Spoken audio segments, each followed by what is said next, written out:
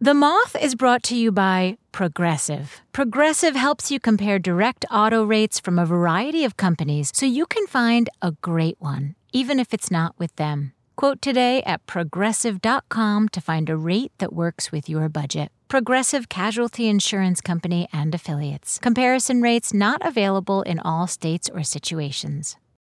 Apple Card is the perfect cashback rewards credit card. You can earn up to 3% daily cash on every purchase every day. That's 3% on your favorite products at Apple, 2% on all other Apple Card with Apple Pay purchases, and 1% on anything you buy with your titanium Apple Card or virtual card number. Visit apple.co/card calculator to see how much you can earn. Apple Card issued by Goldman Sachs Bank USA, Salt Lake City branch. Subject to credit approval. Terms apply. Calling all educators. Join the Moth this summer for the virtual Moth Teacher Institute.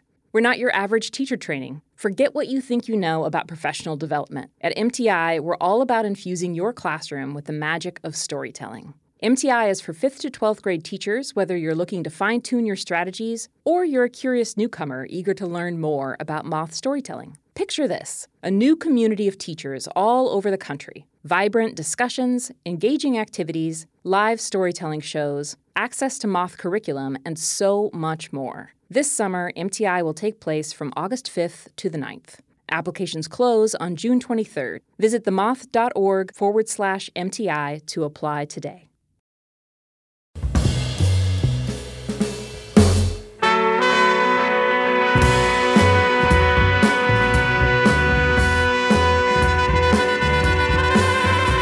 From PRX, this is the Moth Radio Hour. I'm Sarah Austin Jenness. In this show, stories of curiosity. All the stories in this hour start with a moment or a decision that broke a pattern, a step out of the familiar. Today we have 4 stories from Boston, Fairbanks, Yemen, and in a jet with a journalist going to Paris with Sean P. Diddy Combs. We start with Mercia Tapping. Mercia is originally from the UK, but she told the story at an open mic story slam in Boston, where we partner with public radio station WBUR and PRX. Here's Mercia, live at the Moth. Don't touch my food. When I grew up in England, it was considered to be extremely impolite to touch somebody else's food. In fact, it was considered to be a real no-no. And then I moved to the United States, but old habits die hard. I nearly didn't survive one of my early dates with my late husband. He took me out to what he promised would be a real Jewish deli. And I ordered a Reuben sandwich, and it arrived in its piled high magnificence. And then Herman looked at my sandwich rather longingly and said, "Can I have a bit?" And I said, "Sure," because I hadn't touched my plate yet. And I expected him just to cut off a neat, modest little piece. But no! What did this man do, whom I hardly knew, was to take my sandwich, open it up, take half the filling, and then give it back to me. No longer a piled high, magnificent sandwich, but a rather flat and ordinary-looking one. And I was rather appalled by this. And, of course, catching my look of astonishment, he hastened to add, "I'm cutting carbs." And I said to him, "I need to tell you about our cultural differences." And then, of course, for years afterwards, when we were married and we went out to dinner with friends, he would say, to my utter humiliation, "Of course, you never touch Mercia's food." Well, you can train husbands, but occasionally they slip the leash and run amok. we were out for dinner one night by ourselves, and we ordered dinner, and then this nice-looking couple sat down at the next-door table beside us, and they were studying their menu intently. And then our dinner came, and they looked up, as people do in restaurants, to see what our food looked like. And then the wife leaned over to Herman and said, "Excuse the interruption, but what's the name of the dish that you ordered? It looks rather good." "Lemon chicken," he replied. And then the food-sharing monster reared its ugly head. "Would you like some?" he said. "I've got far too much." And the woman said, "Oh, no, I just wanted to know the name of the dish." Well, the food monster wasn't to be deterred. With one swift move, he took her side plate, shoveled half of his dinner onto it, and gave it back to her. And by this time, she was resigned to eating his dinner. And I was totally humiliated. I wanted to go underneath, the table. And I said to her, oh, do please excuse us. We didn't mean to intrude. But by that time, her husband flew to my husband's defense and said, "Oh, no, that's fine. You look like nice people. Let me introduce ourselves. Dr. and Mrs. Cohen." Soon, both tables were discussing their children, their grandchildren, and we were becoming fast friends. And then Mrs. Cohen's waitress came over and said, "What would you like to order for dinner?" So she told the rather astonished waitress that she didn't need any dinner because this nice man on the next door table had shared half of his dinner with her. I just threw up my hands. Game over. And as we were leaving the restaurant that evening, Herman turns to me rather mischievously and says, "Am I too friendly with strangers, honey?" And I said, "Well, yes, you are, but everybody, including me, loves you for it. Because, you see, I learned from him that when you break down the walls and cross boundaries, some delightful surprises and new friends can enter your life. And by the way, I'm not so prim and proper anymore."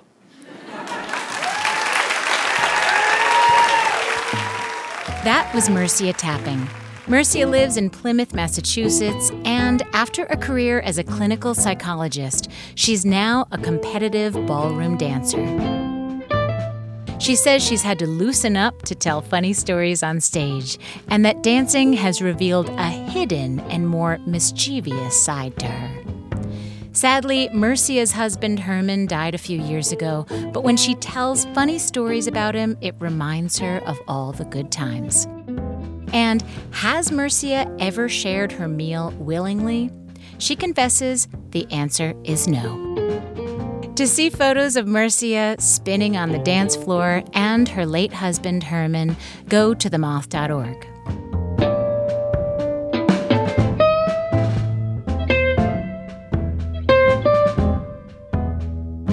For years, The Moth produced an annual main stage along with the New Yorker Festival, and the Storytellers were all New Yorker writers.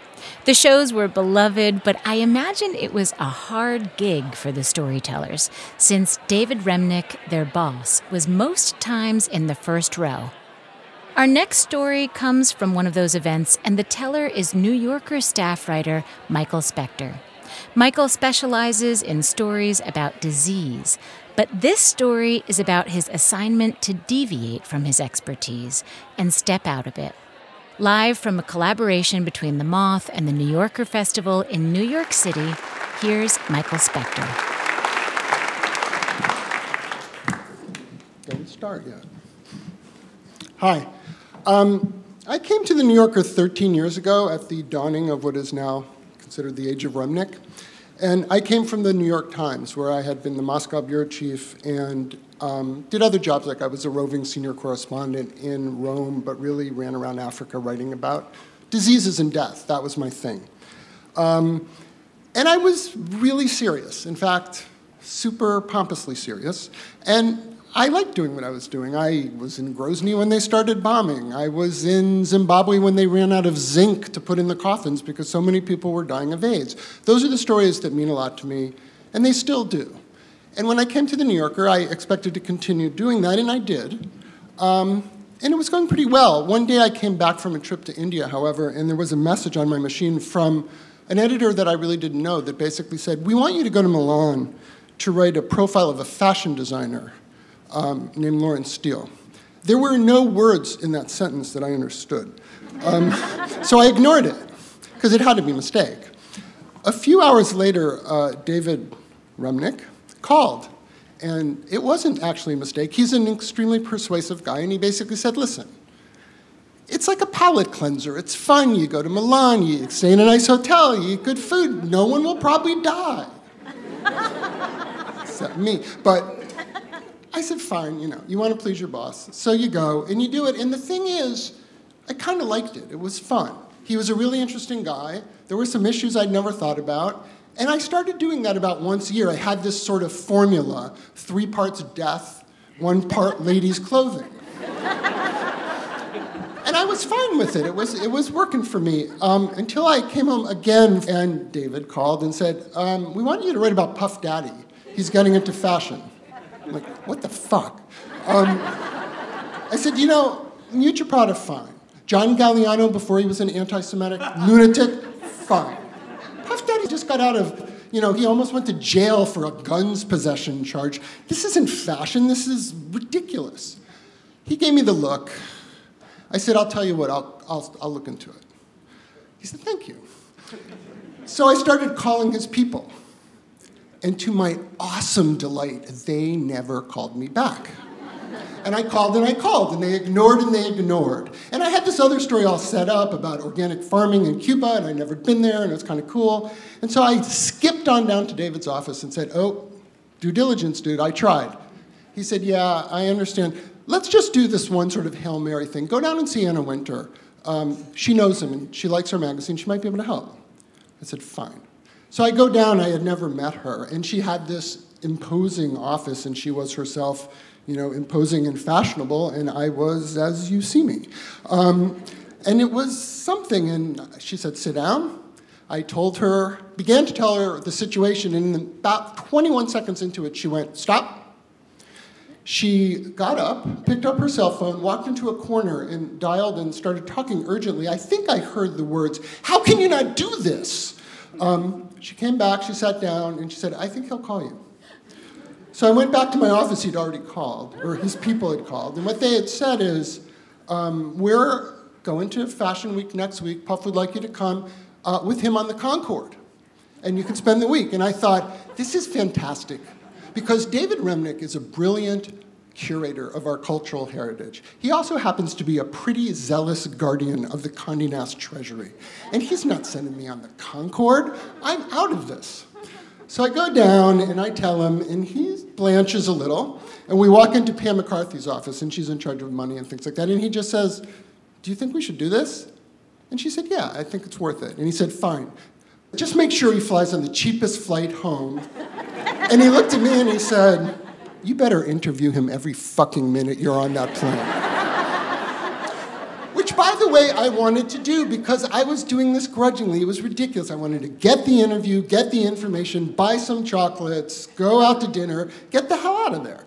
So I get to JFK, the Concorde. Puff had been at a party in Atlanta the night before. He chartered a G4 and flew to Teterboro. Then he choppered in from Teterboro, made it by about a minute. He was really warm. He hugged me, he greeted me, we sat down. I took out my notebook, he looked at me, and he fell fast asleep. And he snored for the next 3.5 hours.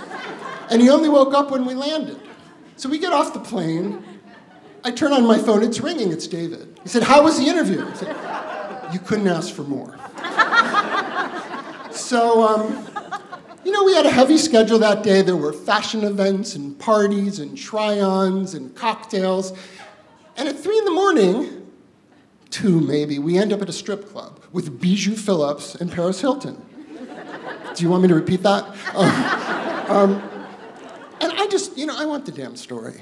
And he's in a playful mood, and he looks at me and says, hey, let's get a lap dance. I could see page 6 in the background. New Yorker scribe, Puff Daddy, and Bijou Phillips in lap dance. I was kind of annoyed. I said, you know what? It's late. I went home, got into bed, went to sleep. My phone rang an hour later. It was his assistant, Norma, saying, where are you? I said, I'm in the hotel because it's 5 a.m. She said, you can't just leave. Puffy's really upset. He wants to have champagne at dawn at the Eiffel Tower. You have to be there. I'm like, you know what? I really don't have to be there. I went back to sleep, but I needed the interview. I needed something. They sent me on the damn Concorde. So we did it again. I went around with him that night. I got into a limousine with him at about 10:30. We were going to Karl Lagerfeld's house. Another sentence you would never expect me to say. And the phone rang, and it was David. And he said, where are you? I said, I'm in the back of a limousine with Puff Daddy. We're on our way to Karl's. He said, bullshit. I said, Puffy, here's my phone. It's my boss. He takes the phone. He said, oh, boss. I'm so happy that you called because I really got to tell you, we don't do this very often. We don't take reporters in, but when we do, we go all the way. And you ought to know something. Your man has journalistic ethics because last night I offered him a lap dance and he refused. I think I heard David in the background saying, that wasn't me. That's on him. So fine, we continue. I still need the damn interview.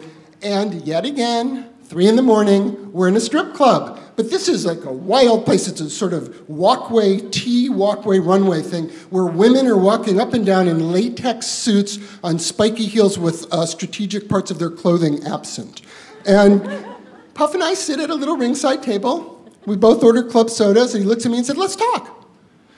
So I asked him some questions, and I said, listen, you make so much money, you must resent this ridiculous amount of taxes you pay. He slams his fist down on the table and says, I love paying taxes. I'll pay every tax they ever ask. It means I make money. It means I can give something back. I love it. So then Jennifer Lopez had just left him, and I asked him about that, and he was silent for me. He started to tear up. And he said, I just can't talk about that. And I'm thinking, I may be getting Stockholm Syndrome, but I think he's being real here. So then I said, listen, who's your hero? He said, well, the person I really want to be like is Martha Stewart. I'm like, come on! And then we talked. The guy went to a Catholic school in Westchester. He had 2 paper routes. And he was proud of it. And I talked to his mom, and I knew it was true. And I just thought, maybe he's not what I thought he was. So we talked some more, and I go on, and I write the story. And I published the story, and I have no idea whether he read it or not. He was very warm. He invited me to things after that. I never went because I was still worried about page 6, but it was kind of him. But I went on with my life. And I went back to doing the sort of 3 parts death. It's actually got more parts death, and I was good with it. And one day, about 2 years later, I was in Uganda. I was going to see an AIDS researcher named Pontiano Kalibu. He's a brilliant man, and he's in Kampala now, but he used to be way out in the boondocks. It's a beautiful place, but you don't necessarily want to be on a 6-hour ride. And I didn't, he didn't have email. I didn't know if he was going to see me. I was assured that he'd be there, but I didn't know whether he'd get the message. And I got there, and he comes bounding out of his hut. And he looked at me, and he said, Michael Specter of The New Yorker, this is such an honor. I puffed back up. I was excited. He said, I've read all your work. I can't believe you're coming here to look into my work. I'm really excited about that, and we're going to have a really good time. And I said, well, thank you. And he's a big man, and he just took his arm and put it around my shoulder, and he said, I just have one question, though. I said, sure, what? He said, what's Puff Daddy really like?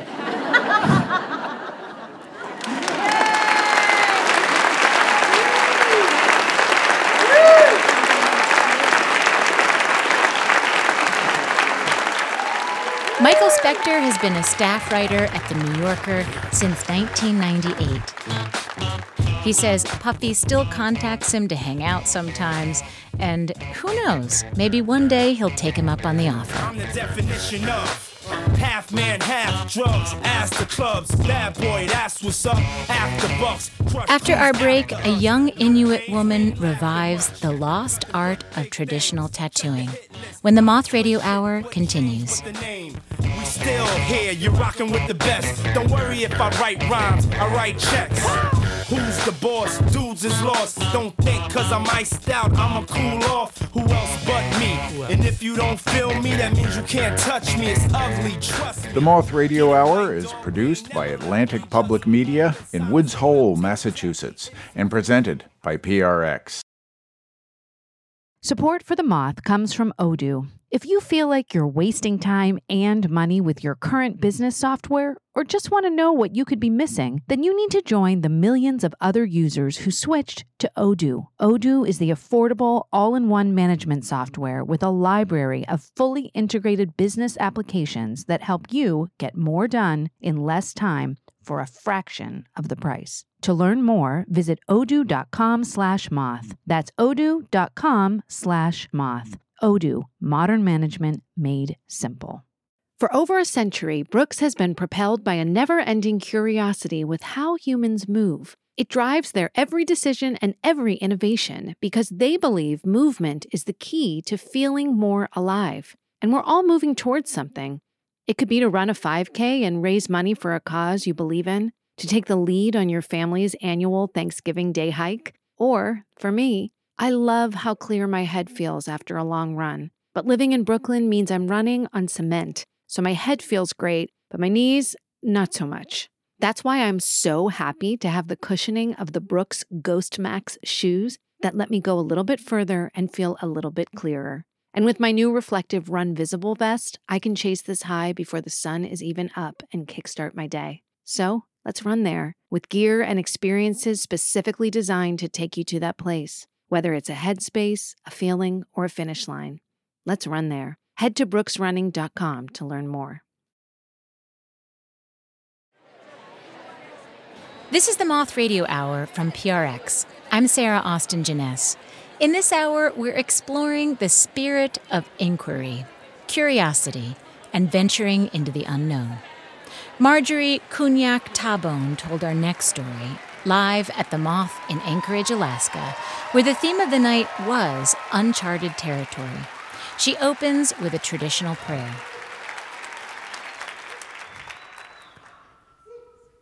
Kuya nagalugit, king olivot, swangalaktak, aksharaw tingilu nalune jut. When I was a little girl, I asked my mother what that tattoo on her wrist was. She said, "It's a tattoo I stitched on myself when I was a teenager. You're much too young to understand. Ask me when you're older." I'm Inupiaq from Nome, Alaska, and my parents raised me to embrace my Inupiaq heritage. Raised out on the land, learning how to process and cut the animals, pick the greens and the berries and respect them in such a way that there was just no words to be shared. I knew who I was, but I wanted that spiritual component, that link to our ancestors that I just felt was missing. I found an old photograph of a relative from the early 1800s. It was of a woman, and she had 3 distinct tattoos running from the bottom of her lip to the bottom of her chin. I had asked my grandmother what those were, what they meant, and she said, a long time ago, every woman got those traditional chin tattoos, but I don't remember what they meant, but I think they were a form of beauty. I had asked several other elders, and they all gave me the same reply, but they told me that they were called davlurun, chin tattoos. And the practice was called kakinyit, traditional tattoos.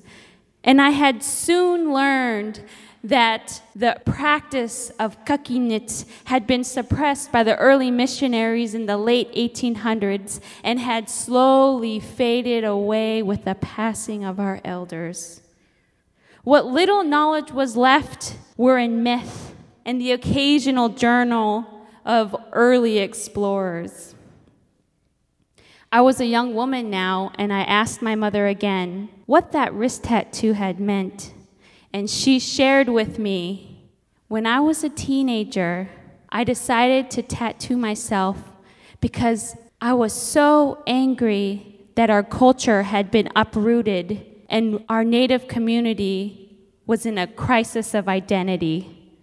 And I wanted to be grounded so badly. And I asked her, why that tattoo? Why one line across the wrist? And she said, your great-grandmother had 3 lines going across the wrist, and I wanted to have those 3 lines. But she was unable to complete them. I thought to myself, I want to have that spiritual connection to our ancestors, just like my mother. I wanted to be bold. I wanted to get my tableron.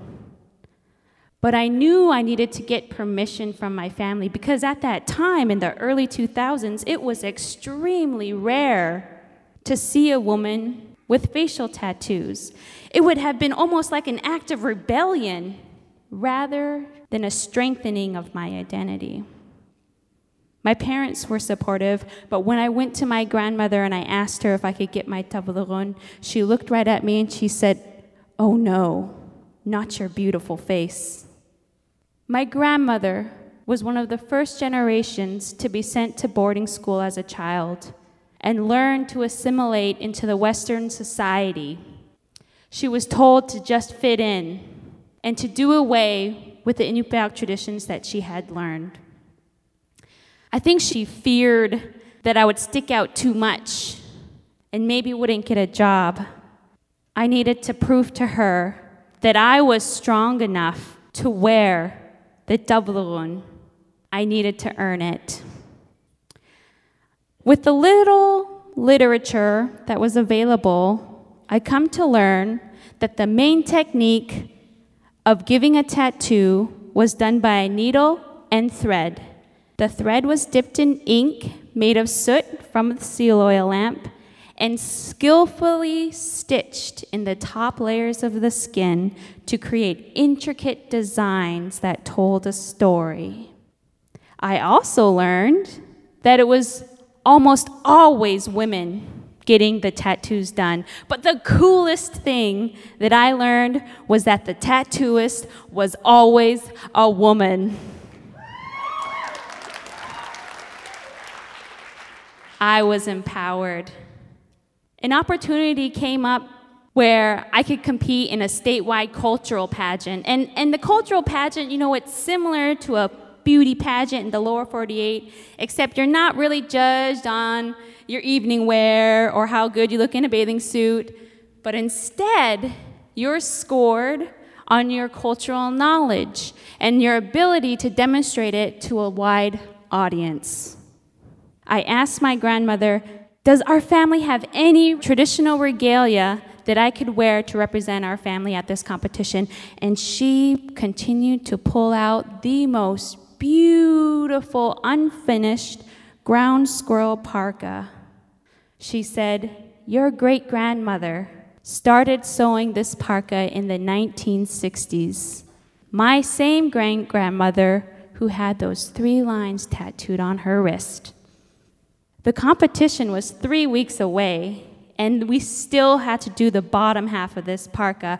And mind you, this parka had intricate geometric designs that made our family kupak, family crested designs that people knew who you were, and the stitches were so fine, tight, and close. I wondered if my great-grandmother had tattooed herself or tattooed others.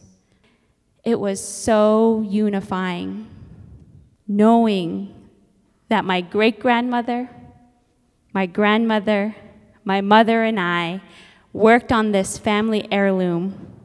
And with a finished ground squirrel parka, I went to the competition and shared the cultural knowledge that I had learned growing up on the land and talked about the importance of reclaiming our cultural identity, and I won.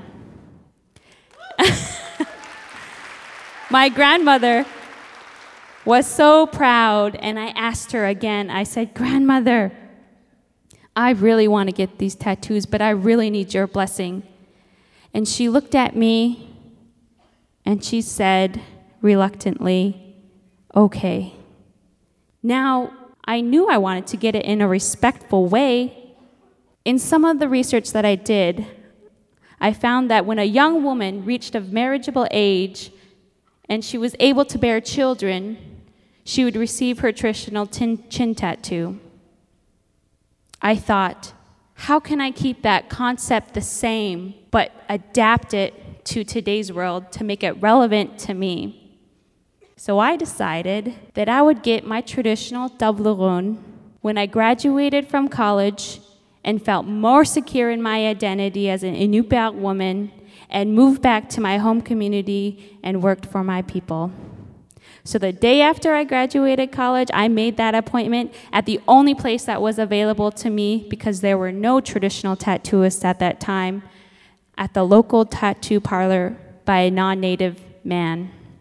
I had the tattoo done, and it was a beautifully transforming time. I had my family's support, but it lacked something.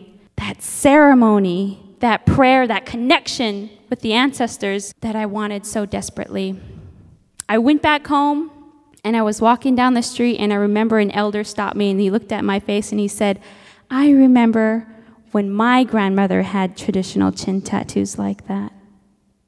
Another elder stopped me another day and said, "I remember seeing women always having traditional tattoos. I'm so glad you're bringing that back."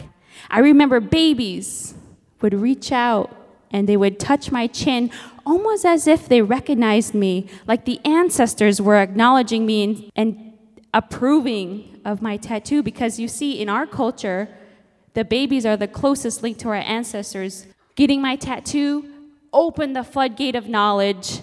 People were sharing stories from me from all over Alaska. They wanted to know the ceremony. They wanted to know designs. Everybody wanted to learn more. We needed it.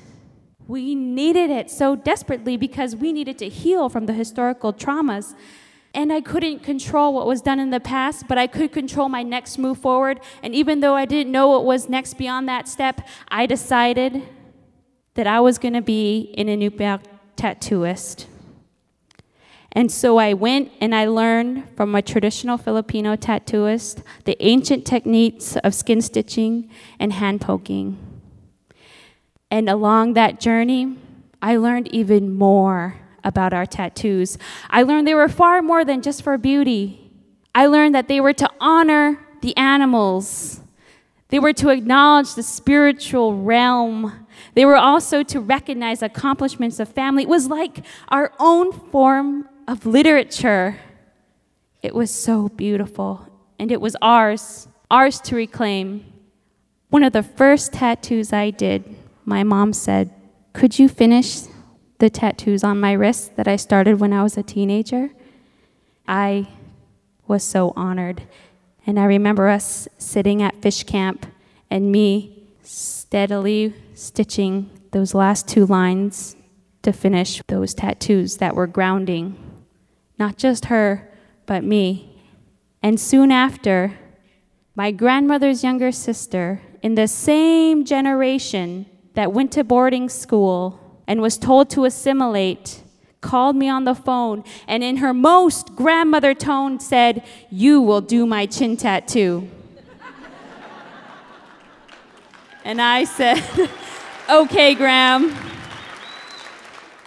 And I remember going to her house, and I was so nervous. I was putting down the stencil on her chin, and I remember saying, the ancestors are here, they're going to help guide me. And I put the stencil on, and it looked perfect. And we tattooed it in this beautiful ceremony that was just healing for both of us. And as it was done, we both looked into the mirror, and we knew that it was meant to be there. And she looked at me in my eyes through the mirror, and she said, thank you. I was also able to get my traditional thigh tattoos done because I had also discovered that we didn't have tattoos just for this generation or for the past generation. We had tattoos for the future generation. You see, we believe that when a baby exits a womb, the first thing we want them to see is beauty and know that they're coming into a world full of love. And I wanted to make sure I had them, and I was preparing to be a mother. Now, there's several Inuit tattooists. Dozens of women have facial tattoos. Hundreds have traditional tattoos somewhere on their body. But the greatest thing is 8 months ago, I birthed my daughter into a world where she's seen beauty and full of love, and she will grow up in a world where our traditional tattooing is a thriving part of being Inupiaq, Kuyana.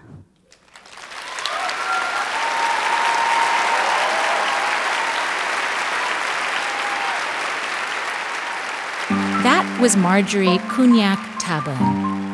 Marjorie was raised at her family's fish camp just outside of Nome, Alaska. She is Inupiaq and Kiowa. She's an entrepreneur, artist, hide tanner, tattooist, subsistence gatherer, and mother. To see photos of Marjorie, her tattoos, and her beautiful daughter, and to hear an interview with Marjorie, go to themoth.org.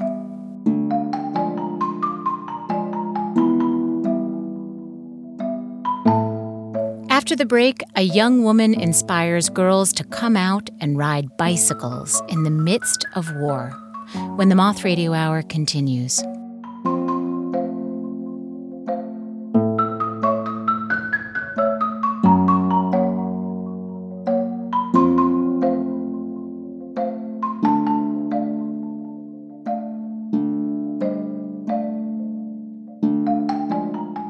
The Moth Radio Hour is produced by Atlantic Public Media in Woods Hole, Massachusetts, and presented by PRX. Seeing people who look like you out in the world telling stories generates connection and inspiration. As a young woman, being exposed to Black people in the arts and media helped open me up to a world of possibilities. Black Stories, Black Truths is a celebration of Blackness from NPR. Each of NPR's hosts are as distinct, varied, and nuanced as the Black experience itself. You'll hear stories of joy, resilience, and empowerment, all told from a unique Black perspective. Whether you're listening to a story about the history of Juneteenth on Code Switch, or getting an up-close and personal interview with the likes of Tracee Ellis Ross on It's Been a Minute, a connection is forged. Not only for African Americans, but for anyone who wants a window into our world and the country that we all share.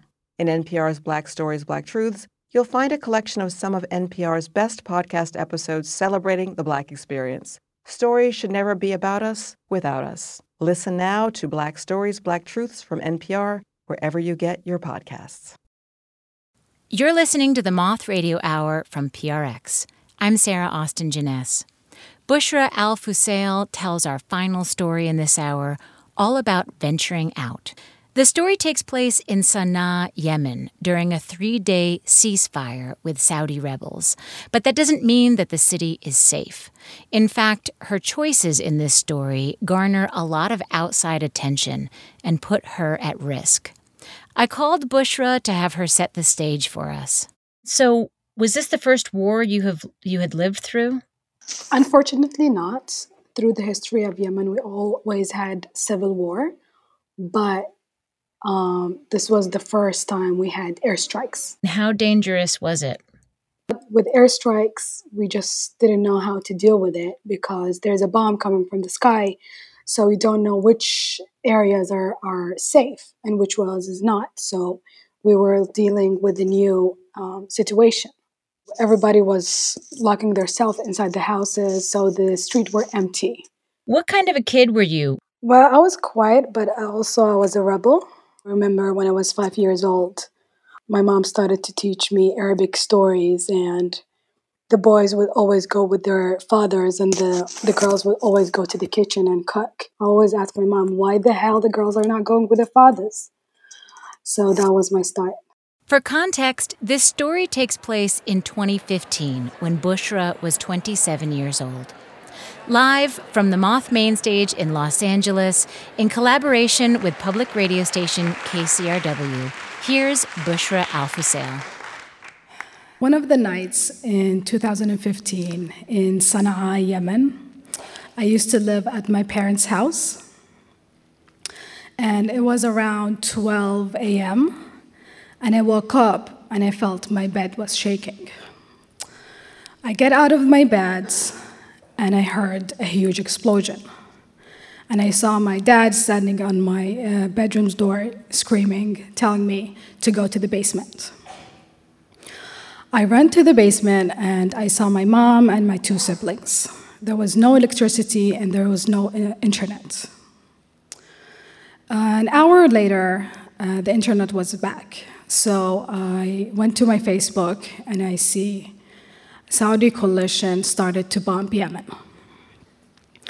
My parents were really scared because we never been bombed in Yemen. We always had a civil war, but we never been bombed. We never experienced an airstrike. So me and my parents decided to stay at home and try to keep safe. But 2 weeks later, I started to get depressed and I wanted to go back to work. At that time, I used to work at a UN agency and I was a freelance photographer. So I had a fight with my mom that I want to go back to work, and they were just telling me it's crazy, it's so dangerous. But at that time, Sana'a was controlled by Yemeni rebels, and it was under a siege as well.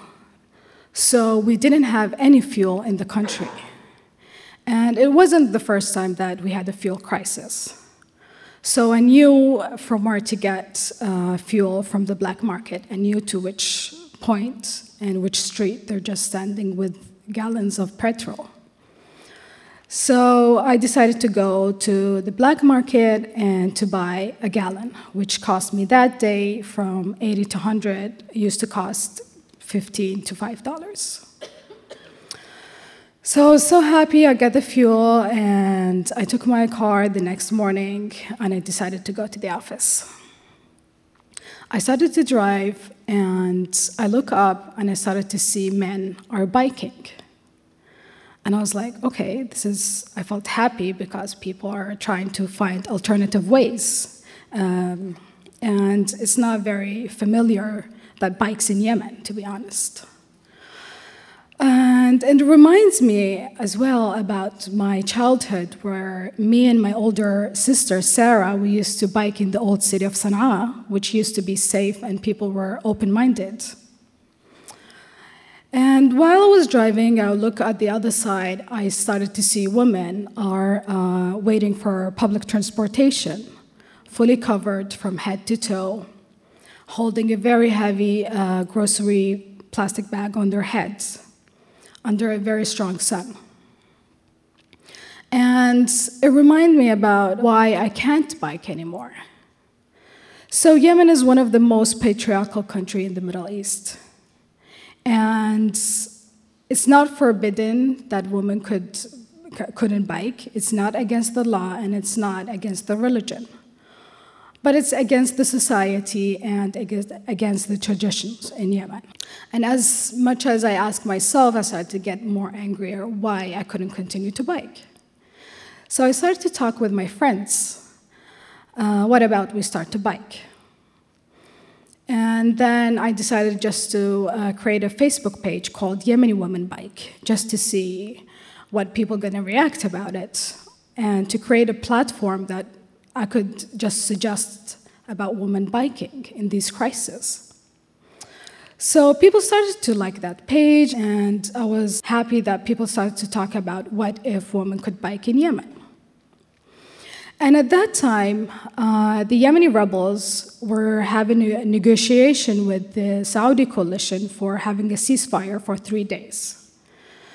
And I was like, okay, if I'm gonna bike in these 3 days. So I did a Facebook invitation inviting Yemeni women, come and join me for a ride bike. But then the problem is, again, Yemen is not Amsterdam. We don't have bikes. I can't just go to the street and rent a bike. So I was like, okay, around 100 girls, they signed up that they're gonna attend this campaign. So I started to call friends and family and everybody, neighbors, who's gonna lend me their bikes. So me and my friends, we gathered around 5 bikes, which is amazing.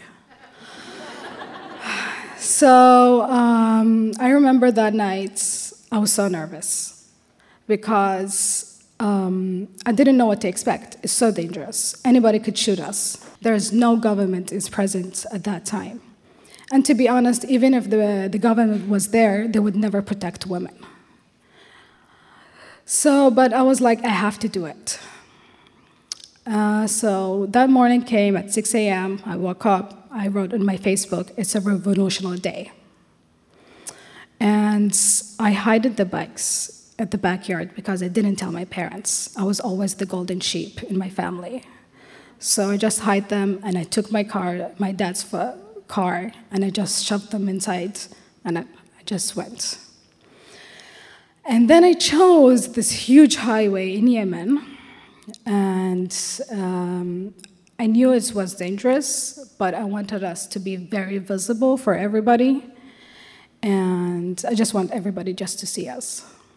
But that street was destroyed because before they bombed that street, so there's rock there, and there was a checkpoint, but I ignored all these facts, and I just put the 5 bikes next to me.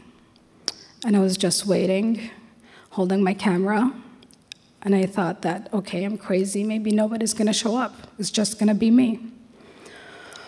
But I look up, I saw my friend, and I was like, that's great. 2 of us is amazing. And then I look up, then my other friend came, I was like, I can't ask for more than that. 3 of us is amazing. And then I see 2 ladies are walking from the checkpoint toward us, and she came and introduced herself. She's like, hi, this is me and my daughter. We came to support the campaign, but we don't know how to bike. That was the cutest thing I ever saw in Yemen, to be honest. So I was so happy, and around 5 minutes, we gathered 11 girls, and everybody just started to take the bike and take the turns. And everybody was so happy, and I was trying to take photos with my phone and my camera, and the girls told me, please don't show our faces, and I respected that. So I was like taking photos but not showing the faces. And it came my turn, and as I said, we wear like a long abaya, so I pulled out my abaya and got on the bike. And as soon as I started to bike, I started to feel the breeze into my scarf and to my abaya, and I went back. I felt like little mermaid are just biking. And I was so happy. I completely forgot that we were under a siege or controlled by Yemeni rebels or being bombed with the Saudi coalition. And as well, there was like men were driving through with their cars and screaming, "You're crazy," or "Go back to your home," and all these nasty words, but I completely blocked them out because I was so happy, and I just felt the moment of freedom at that moment while I was biking. So for 2 hours we biked, everybody left, everybody was happy, and I was so excited. I shared some pictures to my friends. I was like, what do you think? And I returned the bikes, I went back home. And as soon as I stepped in, my parents were standing there telling me, Bushra, what did you do today? Did you bike? I was like, no, I didn't bike. I just photographed. I lied. They're like, people are knocking at the door, people are calling us. They were so mad, but I just left to my room. I was like, I just photographed, that's it. So I went in and I checked my Facebook, and I started to receive all these phone calls and messages. What have I done? Where is my dad? Why is they not controlling me? People are starting to knock the door, asking about my dad. What have I done? Was I creating a war in a wartime? And I'm a bad influencer for the Yemeni girls. And all these messages that they said that if they ever saw me biking, they're gonna just beat me up. So it was very intense. I just closed the phone, and my dad ignored his phone calls too, and he didn't open the door for anybody. Next morning, my mom decided to take us to my older sister's house because it was so intense. And we went there. I had a nap that afternoon, and I woke up and I was listening. I heard that my mom, she was laughing.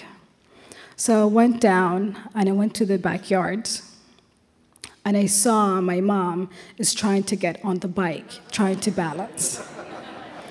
And our backyard, like nobody could see us, is fully covered. And that was like a silent solidarity from my mother, without no words, which was very, very cute. And then my sister came, and she was telling me, look at her Facebook.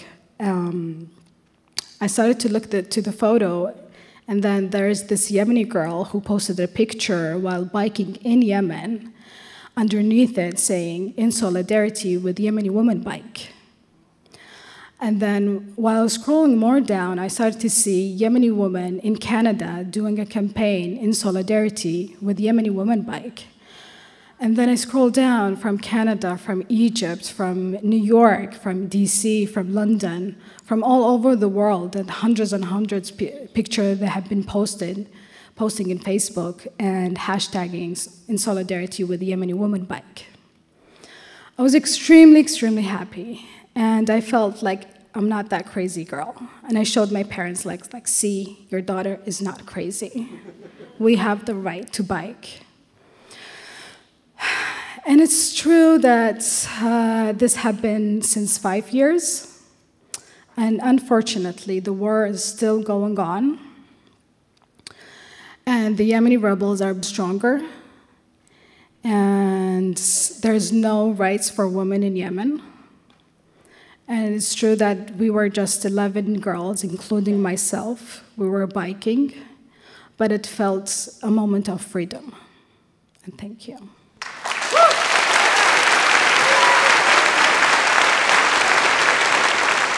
That was Bushra Al-Fusail. Bushra lives in New York now. She does organizing in the Yemeni American community. She also works in property management, and she's still taking photographs. Do you think women are still biking? No, unfortunately not. As I said, they are controlling more of the city, controlling more of the country, and women are being more scared.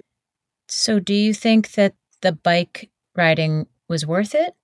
Yes, definitely yes, because the amount of the Yemeni women that I get support after the campaign, and that they know this is possible. Can you describe some of the beautiful photographs, the photographs related to this historic event? Well, my favorite photo is the one that comes with the background of the mosque, but I loved taking pictures while the girls were getting on the bike and just riding the bike, and seeing their abayas are just flying at the back of their bike. So I never imagined that I would see that at all. So seeing that, I felt like I was in a dream.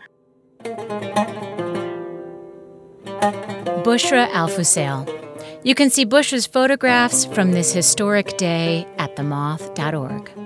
And that's it for this episode of the Moth Radio Hour. Thank you for taking the time to listen, and we hope you'll join us next time.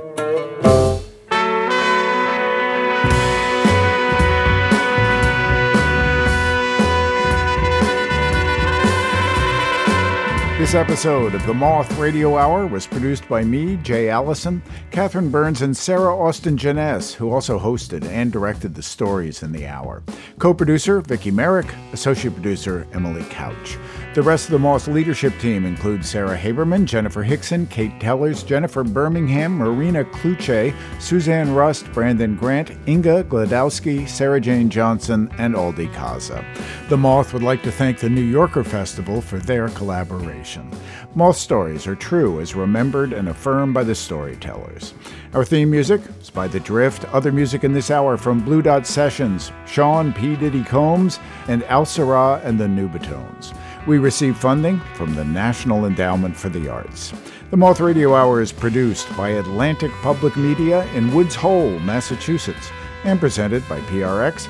For more about our podcast, for information on pitching your own story, and everything else, go to our website, themoth.org.